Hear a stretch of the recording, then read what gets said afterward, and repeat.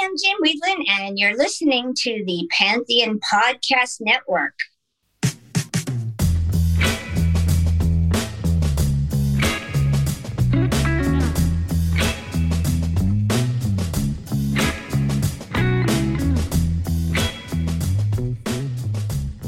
Hey everyone, thanks for joining My Rock Moment today.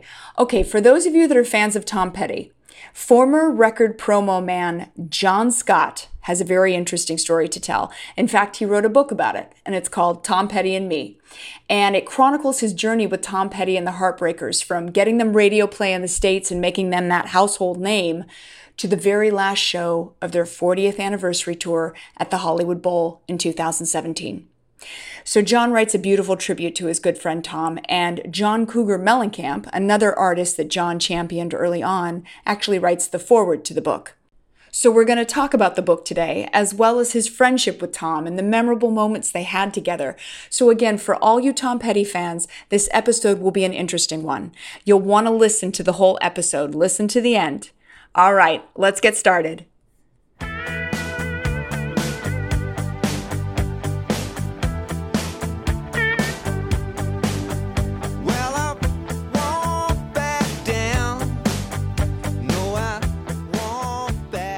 For all of you listening, I'm here with John Scott, who's had a long, successful career as a promo man, and before that, a DJ in Memphis. Right. But what we're here to talk about today is your close 40-year friendship and your working relationship with Tom Petty, which you beautifully recount in your book, Tom Petty and Me. Thank you. Thank you so much, because it was a tough book to write, and I still, sometimes feel like I haven't come to grip with it yet. Of course. I don't know why, but it's probably because I hear him on Sirius XM and he's doing the goofy voices, or the Buried Treasure show. But anyway, it's still tough. It's 40 years. And when we look at these iconic musicians today, and I don't care who you're talking about, these musicians, these artists, these bands, we forget there was a time when they weren't so famous, and their talent and their quality of music was not enough to get them where they are today. They had help from people along the way. And Tom Petty and the Heartbreakers story is no different. You are the reason we hear Tom Petty on the radio today. Yeah. Tom told me that many times, and, it was just doing my job, and I love the music, and I love Tom. I love the band. I was working on another book before this, actually. I didn't start this after Tom passed away, but I was working on a book about other bands that I've worked with, like The Who and Leonard Skinner and Olivia Newton-John, Elton John at MCA Records. And I was, Buddy and I were trying to tell different stories that people probably never heard before. Then one day I just said, I can't do this. I have to stop. I got to write about Tom. Because I had that night, I was laying in bed. It was about 3:00 in the morning, and I had a dream about Tom. It happens about once every month. And he said, call your book Tom Petty and Me. And it was 3:00 in the morning. I think I jumped up. I went to GoDaddy, typed in TomPettyandMe.com. There it was.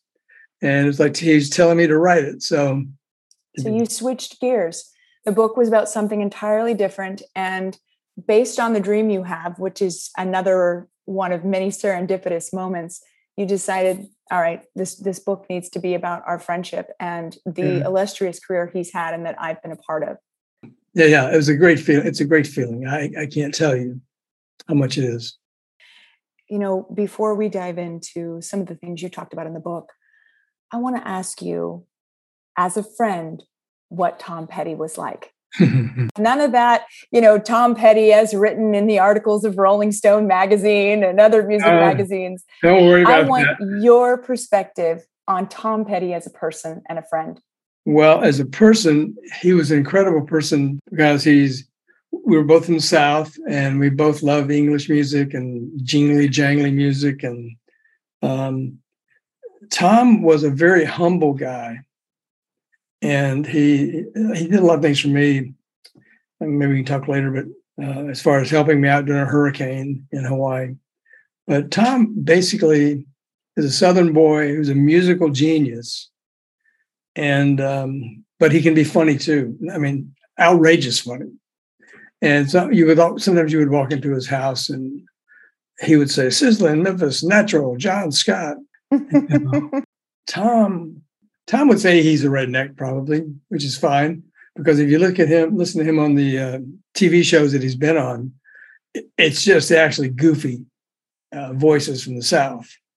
And that's the kind of guy he was. It was like, you go to his house, you weren't serious about anything. You were there to listen to music or talk or whatever. But he was a very humble guy. But I would say in general, we were goofy guys. And Tom was a musical guy with a genius background.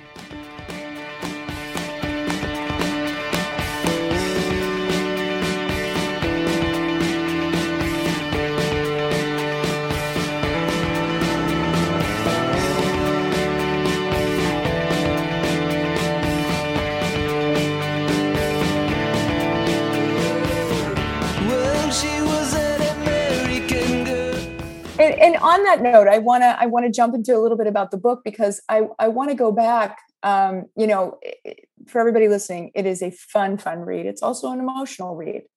But I want to set the story because a lot of people may not know what a promo man is. It's not an easy job by any means. I'll tell you, the promotion man will tell you, worth his weight will not tell you it's an easy job, because you've got to be there, you've got to show up.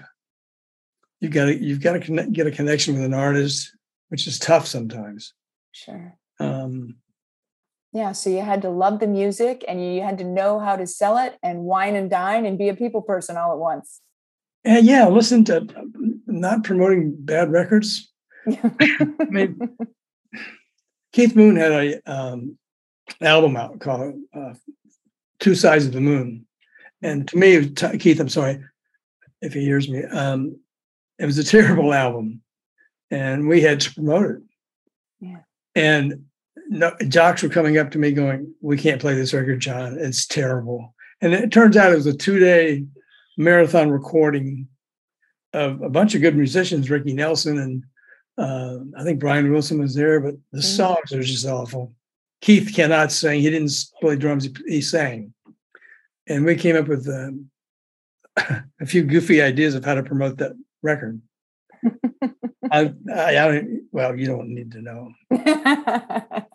Well, I mean, but when you got behind an album, so for example, you were working at MCA Records and you were pushing John Cougar Mellencamp, right? Who you believed in, who you loved, right? And MCA felt differently, right? Oh yeah, they did not like Johnny Cougar. There was a few of us that did, but I think when his first meeting was out at MCA in the Universal Tower, he told the head of International to go fuck himself. And they and his manager was Tony DeFries, who was David Bowie's manager. And David had just dropped Tony DeFries.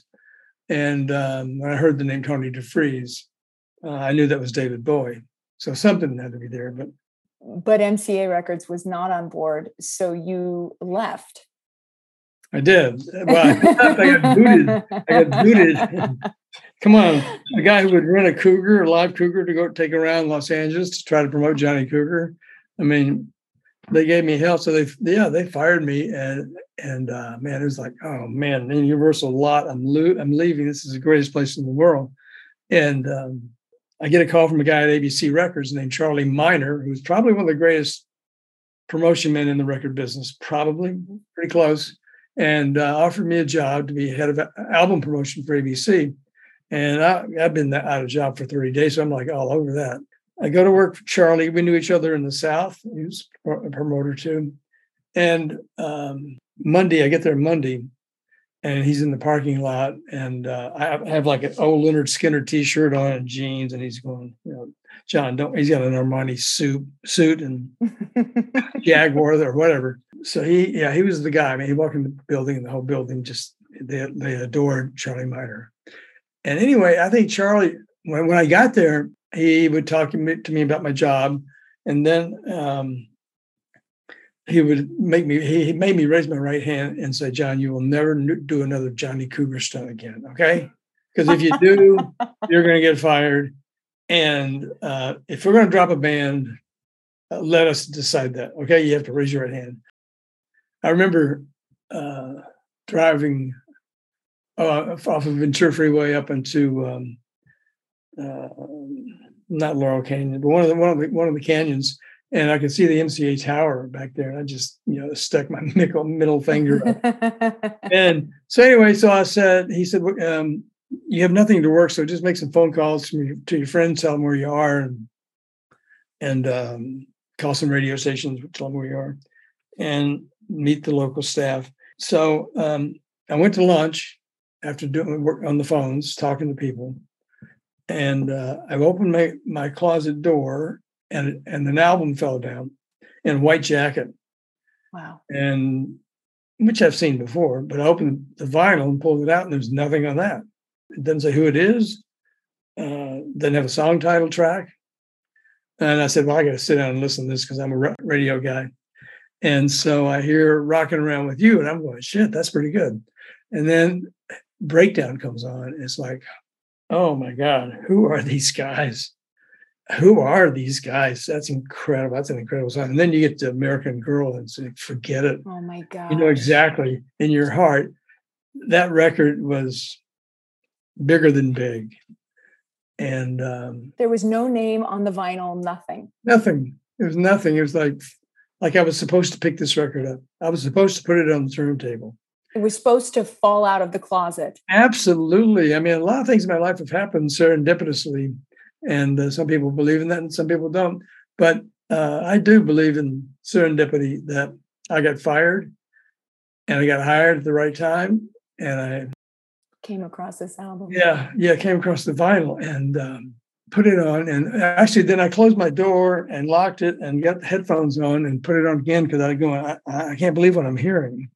And I'm going, I guess the song's called Breakdown, right? And the next song. And I guess that's American Girl. I don't know. I'm just guessing these titles.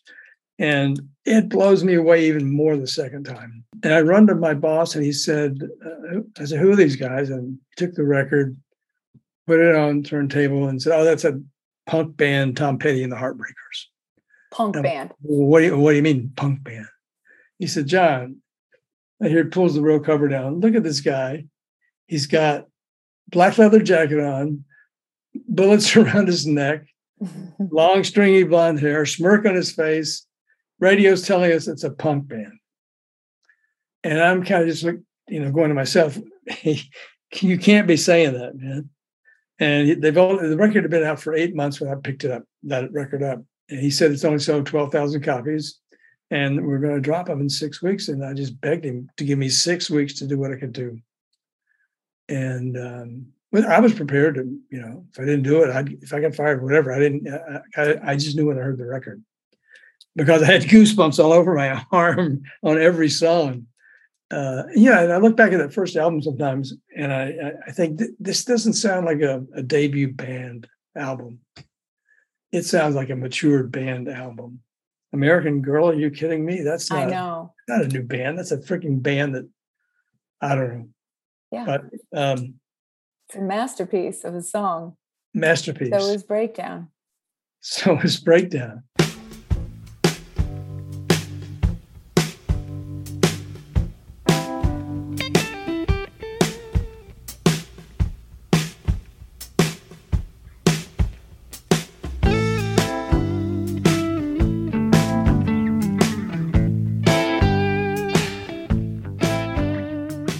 A live version of Breakdown, I think, is what really broke Tom's career. That we did a live version for a radio station at Capitol Recording Studios, and I told him before I just needed a live breakdown to send to stations that had already been playing Tom. There were quite a few stations in San Francisco, Boston, Chicago, San Jose were playing the record, but people I would call and radio guys, they'd say, "Is that punk band?" Or is that the record somebody promoted me 8 months ago? So that wasn't easy. But again, serendipity jumped in because next day, a friend of mine for a long time, his name is Charlie Kendall, becomes the music director of a station called K-West, a brand new station in Los Angeles. And they were going to go up against KMET and K-Rock, but pretty tough thing to do. But And I called him up to see how he's doing. And he said, just moving in. I said, this is, the stereo set up. Yeah. Okay. I ran over to his house, his apartment, actually on the Sunset Strip. And I said, man, you're going to love this album. I actually had the real cover this time. Anyway, and he put headphones on, and he turned around to this glaze like, who the hell is this band? This band is freaking mind-blowing. These songs are unbelievable. And so I knew I was onto something. And he said, are they any good live? I went, I don't know. I just picked up the record 3 days ago by accident. And I said, but they're playing the Whiskey this coming Saturday by chance. Incredible. For Blondie. And we said, we're both going. We're going to see this guy, Tom Petty, live and hope that he's not a punk band. Yeah. Well, an opening for Blondie, too. It's like it could go either way. No, you're right. No, you're exactly right. And so we go, and maybe there's 15 people in the Whiskey. I don't know, not many. Word really hadn't gotten out that Tom Petty was the star yet. And he played a 30-minute set, no encore. And Charlie and I looked at each other. Oh, Charlie had leaned over and said, I'm going to start playing Breakdown once an hour, every hour, starting on Monday morning. And for a promotion guy, that's like heaven, and he was serious. So we said, we got to go meet this guy, Tom Petty. And of course, there was no security at the Whiskey. And so he's over drying his face off with a towel. And I went, Tom, I'm John Scott, the new album guy from ABC Records. He went, I don't give a fuck who you are. Get out of here. And I went, whoa. He said, we hate your label. They've done nothing for us for 8 months. And I said, well, I don't know the history of this whole thing, but I love your music. And he wanted us to escort it out because he said, ABC's done nothing. And I just looked at him real funny and said, well, I'm going to break your career wide open. How's that? And the whole band is laughing, like, here comes this another ABC nut job, he called me. And then he's pointing out again, and I get closer to the edge of the door. And I turn around to him for some reason that I know why, but I didn't know why at the time. Hey, Tom Petty, my name is John Scott. And when you hear your record on the radio, you're going to remember every day my name. Anyway, and he threw us out the Whiskey. And Charlie and I were kind of happy about it because we knew what was about to happen. We just knew once he started playing Breakdown. And something did happen. He played it once an hour, every hour, starting on Monday. Tom's manager, Tony Dimitriadis, called me up and said, who the fuck are you? And I said, well, I'm the new guy at ABC, and I want to break Tom's career. And he would say, you know what, you've pissed off my artist. You're telling him you can break his band. You can't do it. ABC's done shit for us.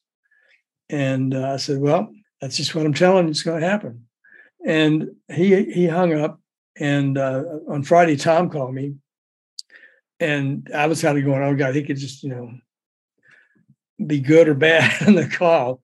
And a second, Southern Voice comes on. He said, John, I just want to apologize for throwing you out of Whiskey the other night because my friends are hearing the record on the radio, like you said. Are you serious about what you said? You are going to break my career. And I said, Tom, I'm going to break your career wide open. And he said, can you come over to my house tonight? And he was living near a freeway too, running through the yard. Yeah. Free falling. Yeah. And I jumped over there and I walked in and saw a Confederate flag on the wall. I don't think we really realized what a Confederate flag stood for because they never taught it to us in school. I mean, I was like, who won the war? I don't know. And so we started talking, went outside, and we got to the point when we smoked another joint. I'm kidding. No. And so we were just making small talk, and I was telling about where I was born. And actually, I was born in Florida as well. But I moved to Memphis like 3 days later, but I was born in Florida. He said, so you're from Florida? I went, yeah. He said, I said, well, have you ever been in any other bands I might know? He said, yeah, you never heard of them. They're called Mudcrutch. And I went, Depot Street? And Tom goes, how the hell do you know Depot Street by Mudcrutch? They dropped us from, MCA dropped us after this one record. And I told him the story about getting that song on the radio because I liked it. I was with Olivia Newton-John. She liked it. And she said, but the name's kind of weird. It's Mudcrutch. And I went to the station and got it played. It was really one of the first records I think I had promoted. And at one point, we just stared at each other. And it was kind of one of those things like 5-second stare, like, you're telling me, Mudcrutch, and you're going to tell me you're going to break my career. And I asked him if he had anything new to play that had been working on it. And he said, yeah, come on in. And he played Listen to Her Heart. And Mike Campbell's guitars right away, it just blast you. And I'm going, holy crap, this is pretty much as better than what's on the first album. I made him play it for about 5 times. And anyway, and then I left, and the next day became a new day because some more radio stations started adding Tom Petty.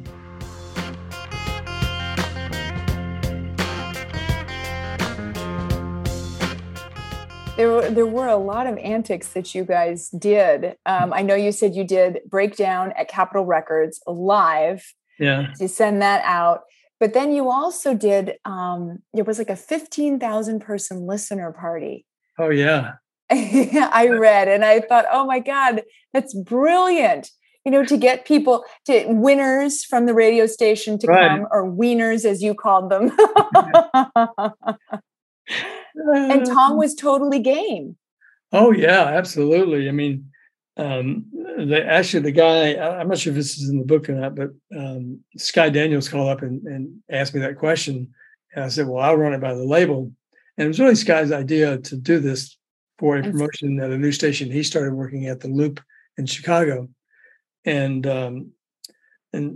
I think Tony called Tom, and Tom said, well, we've pissed off, his manager said, we pissed off the other FM station in town. They dropped the record because we made a deal with the Loop.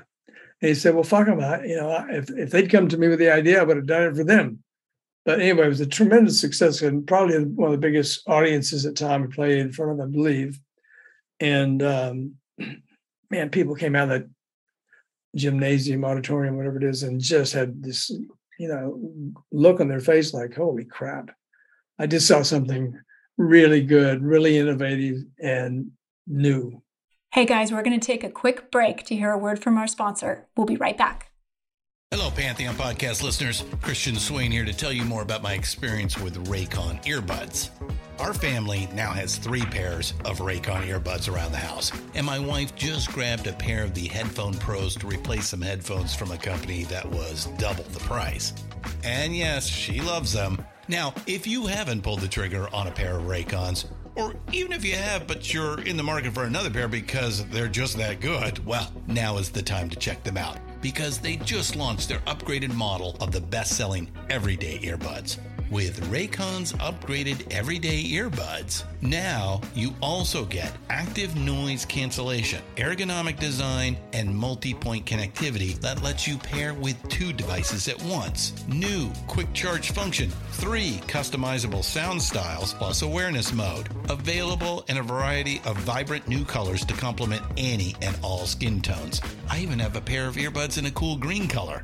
I have tried just about every earbud known to humankind, and these Raycons are fantastic. Seriously, if you've been wanting to check out Raycons, there truly is no better time. You're going to ask yourself why you didn't check them out sooner, and Raycon offers a 30-day happiness guarantee. So what are you waiting for? Go to buyraycon.com/Pantheon today to get 20% off your Raycon order, plus free shipping. That's right, you'll get 20% off and free shipping at buyraycon.com/Pantheon. buyraycon.com/Pantheon.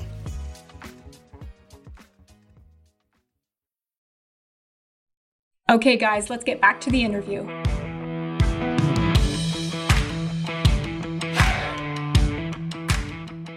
And I know that you left ABC Records and he was very unhappy with ABC Records. And in order to get out of his contract with them, he filed bankruptcy. Right. Which was incredible to me. I mean, to say, you know what, if this is how we can get out of this, I'm just going to file bankruptcy. Let's start over. Mm-hmm. So both of you left and you went to Backstreet Records, which was a subsidiary of MCA, right? Yeah. Well, first of all, I went to Capricorn Records for about a year, and that was pretty interesting.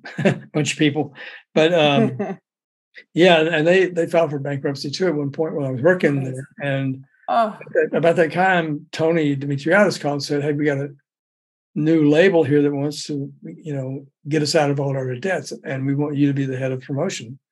And I was going, these guys just fired me, Tony. They're probably going to do the same thing again. He said, "No, you're running the show. It's you tell them what to do." And I accepted and heard Cameron Crowe actually was one of the guys who, the guy who the label was Backstreet Records was Danny Bramson. And he was close friends with Cameron Crowe. Danny used to book the MCA Universal lot. I mean, the tour, the concerts outside. It was open air.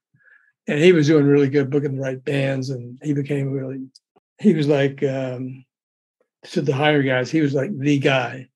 Anyway, Cameron Crowe turned Danny Bramson on to Tom Petty. I think Cameron was there the night at the Whiskey when he played.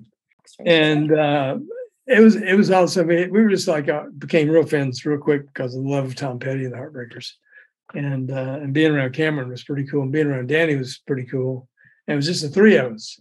And one day we heard Damn Torpedoes, and we must have listened to that record 100 times, and wow, knew that this was like, holy crap, this is the album, this is it. This is Tom's breakthrough album. And it was, because radio stations were playing about 5 songs at one time off that album, FM radio stations. I think I Need to Know was the first single, but FM stations were just all over it.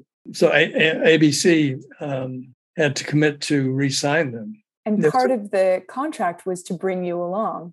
Right. That's pretty special to me. Yeah. And of course I went yes. And the day was like, sometimes Tom would come over and we'd just sit in the office listening. And we asked for the Moon, we want red vinyl, blue vinyl, posters, whatever promotion item I could think of. And they would be like, okay, no problem. But there are moments with subsequent albums that I was reading about in the book that I absolutely love. You orchestrated a Ring in the New Year with Tom Petty as well at your house. I'm like, you're taking chances now with a bunch of fans that got to come and ring in the New Year with Tom Petty and his wife. And I was reading about how you orchestrated it so that each fan got to come in and talk to Tom for about 5 minutes. First of all, that sounds exhausting. Between those two winners and Tom. It's incredible. And at first, we had to do that because at first everybody's kind of, crowding around him and asking questions. And I just said, you got to come into my office and we just got to do this. And it was special because they took pictures and, got to ask him questions. And I was kind of shocked that they went for that idea, but MCA had to pay for everything as far as food but yeah, man. And Ricky Nelson had died that night in a plane crash, and Tom was a huge Ricky Nelson fan, and it was a bad day for him, but he pulled it off. These listeners just fell in love with him, as you can imagine, and we had no problems and rang in the new year, and Tom left, and then we had people, I think about 50 people on a bus. And we were behind guarded gate community, and so it didn't really, cause any problems in the neighborhood. Wow. Yeah, that was a fun, man. We sat around afterwards. My wife and I, my daughter was going, "Wow, that's just incredible." And I don't think a lot of people do these things anymore. No.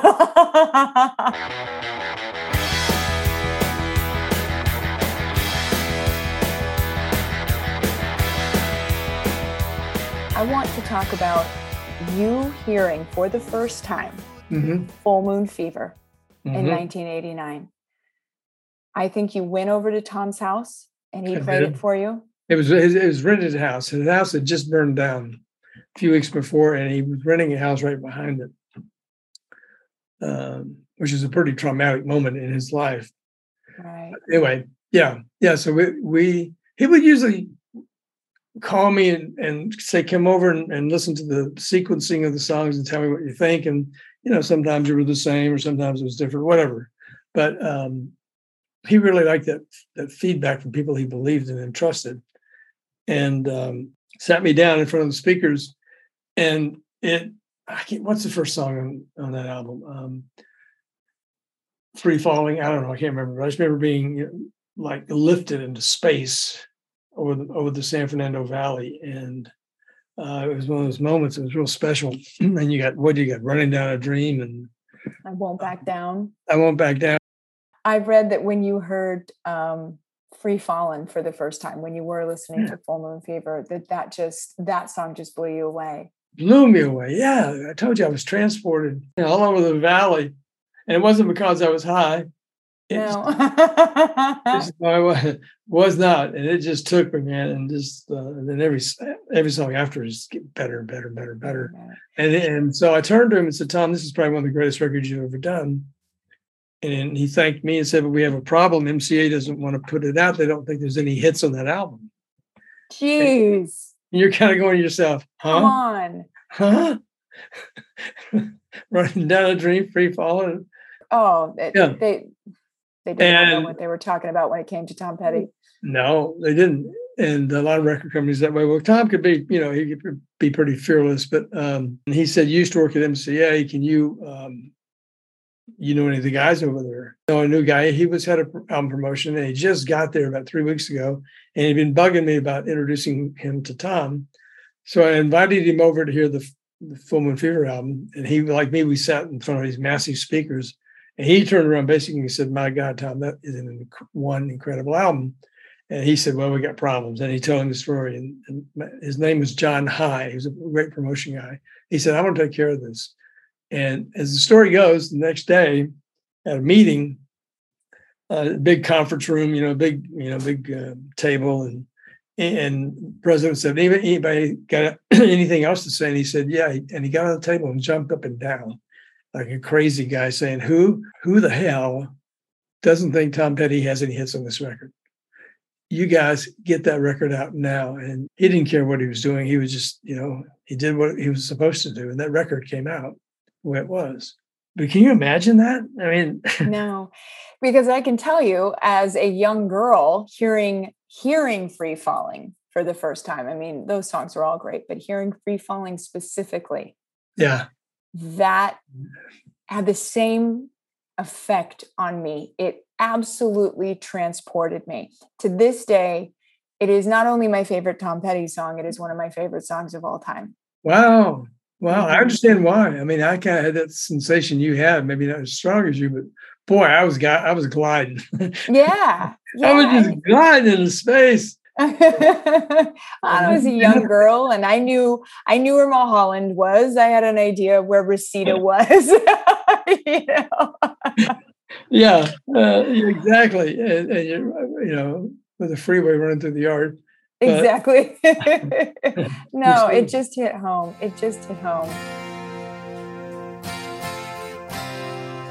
She's a good girl, loves her mama, loves Jesus in America too.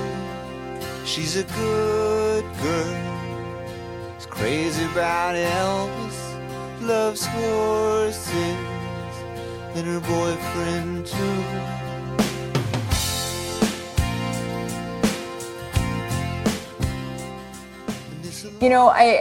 There are so many moments that you have with Tom in this book, and I just want to cover a few of them. First of all, his obsession with the fax machine was hilarious. And I loved this. And you guys need to get the book because, you essentially turned him on to fax machines at the time, which was huge. Yeah. This is pre-email and everything. Right. And he would send you these faxes for a period of time on the regular that had funny sayings, that had drawings. And you really got this intimate look at who Tom Petty was. Like you said, this jokester, this prankster. I mean, it was gold. Every one of those faxes have something funny in them. And that was Tom. You're right. That was him. And then we kept doing it, and we were the only two. I was the only person I knew who had a fax machine, and vice versa at the time. And so we just started sending stuff out, and then to each other and be having fun. And then I came up with this idea. Well, what if we use this as a promotional tour for the Wilburys album? Just start faxing radio stations and make them all different. And he faxed 100 radio stations and signed it Charlie T. Wilbury Jr. And they all had Wilbury names. Yeah. Yeah. And I would get a phone call sometimes from a guy on a radio station who said, "We just got a fax. Is that really Tom Petty?" And they would fax him back. And he saved all those. It was like flipping out. He said, "This is the craziest thing." And they would radio stations would write little notes on there. "Hey, Tom, anytime you're near Charleston, South Carolina, come on by the station," whatever. And a lot of people still have the faxes. And I've still got the actual thermal paper. And I've got it pretty preserved, pretty good, because those faxes are really special. And you're right. You feel like you really know him now. Mm-hmm. Just by he had Sadness with Roy Orbison, and some of those faxes, and some of those about the Dodgers, and some of them were just crazy. Yeah, I mean, look, you can read about someone. You can watch, again, like I mentioned, interviews. You can get those stupid behind this music documentaries. Right. But it's never the full picture. And I'm not saying you can always tell the full picture, but seeing those faxes, seeing his handwriting, seeing the jokes that he made, it was lovely. That was one of my favorite parts of the book. It's hard to believe, that some guy as cool as him, as genius as he was, he had time to have a little fun.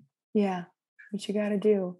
Yeah. And another moment I love, speaking of fun, is when you became the DJ at KCSN. And you invited him on. And now you did this just kind of as like a for fun type gig, right? It was sandwiched between country rock and classical. And it was like the 12 to 6 a.m. hour or something random.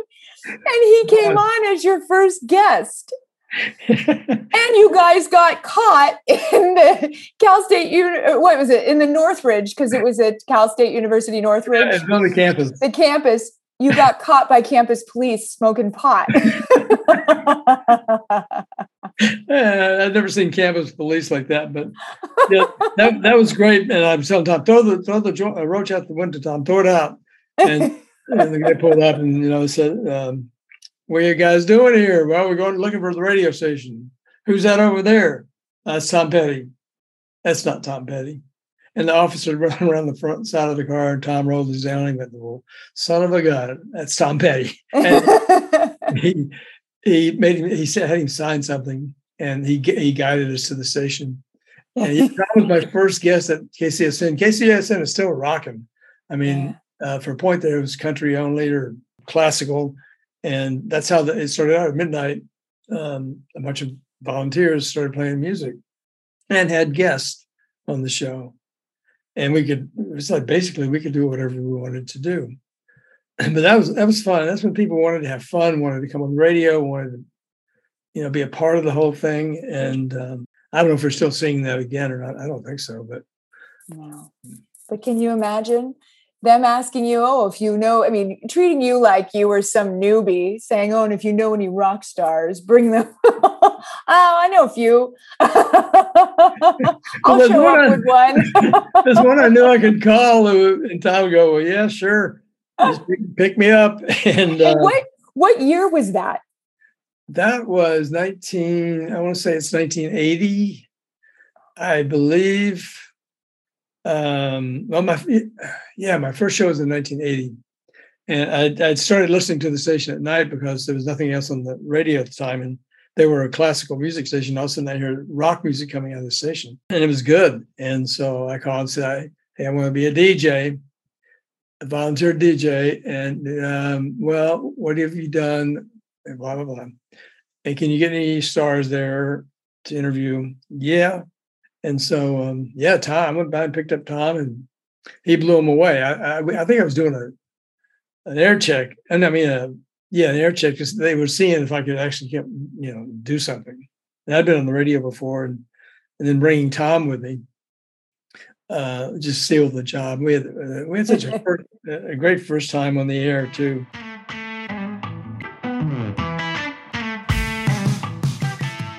I want to jump to September 25th, 2017 now. That was the very last date Tom played of his 40th anniversary tour, and he ended it at the Hollywood Bowl in Los Angeles, and it was on his adopted home turf. Yep. And you went. Yeah.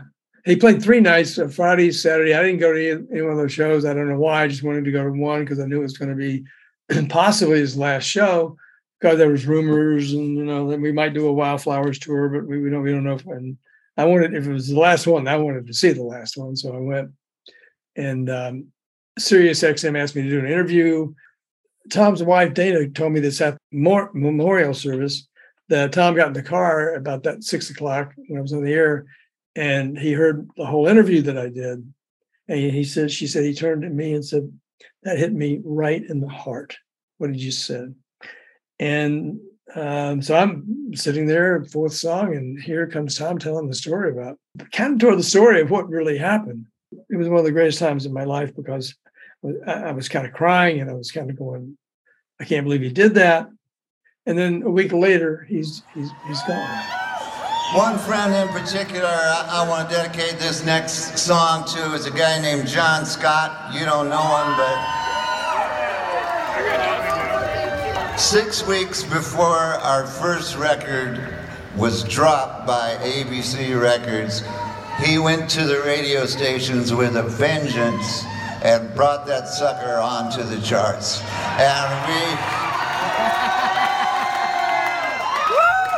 And it wasn't easy. We're forever grateful. We're going to dedicate this to him tonight. This is I Won't Back Down.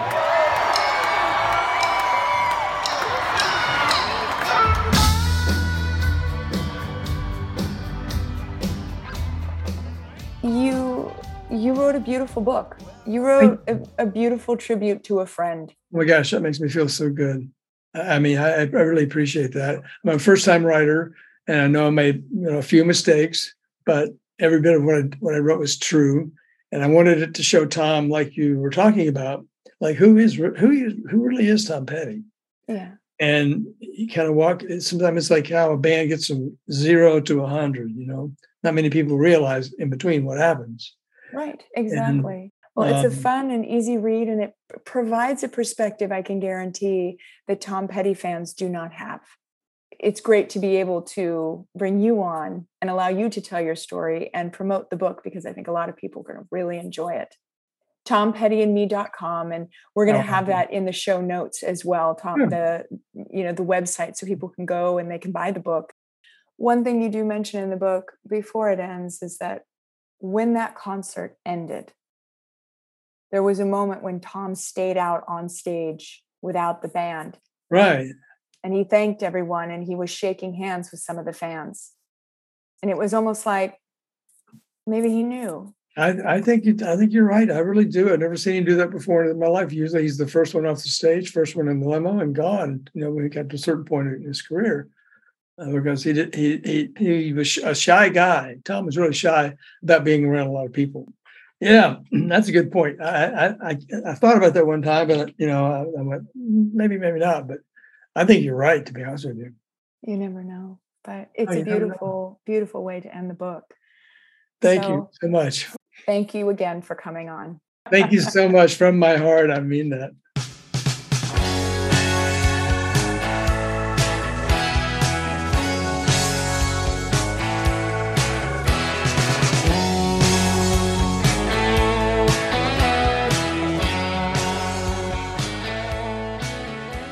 Well, I certainly have a new appreciation for Tom Petty, not just as an artist, but as a human. So thank you, John Scott, for telling your story. And guys, you can find a link to the book in the show notes. It's a fun read. It's a quick read. I definitely recommend it. And if you guys liked this episode, please don't forget to subscribe, or if you have a moment, leave a review.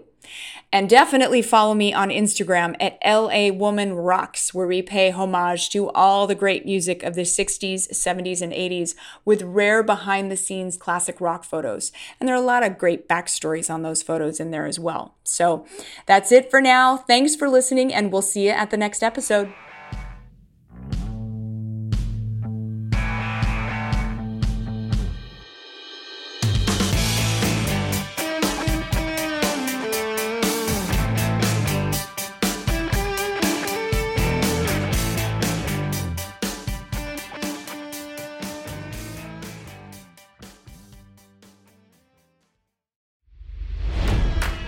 It's NFL draft season, and that means it's time to start thinking about fantasy football. FantasyPoints.com features industry-leading experts and prognosticators using proprietary hand-charted data to help you score more fantasy points. FantasyPoints.com is the place to go for whatever kind of fantasy football you play. Whether you play fantasy football, daily fantasy sports, or do a little bit of everything, Fantasy Points has the meticulously researched content to guide you to victory. And why wait for the fall? Fantasy Points also covers the new spring football league, the UFL. Join the guru, John Hansen, Scott Barrett, Joe Dolan, and other massive names in the fantasy football universe with an exclusive offer. Use code Pantheon for 15% off any Fantasy Points package, including the all-in package, with access to every article, tool, and data nugget that Fantasy Points has to offer. That's FantasyPoints.com and code Pantheon for 15% off at Fantasy Points. FantasyPoints.com, code Pantheon. Score more fantasy points.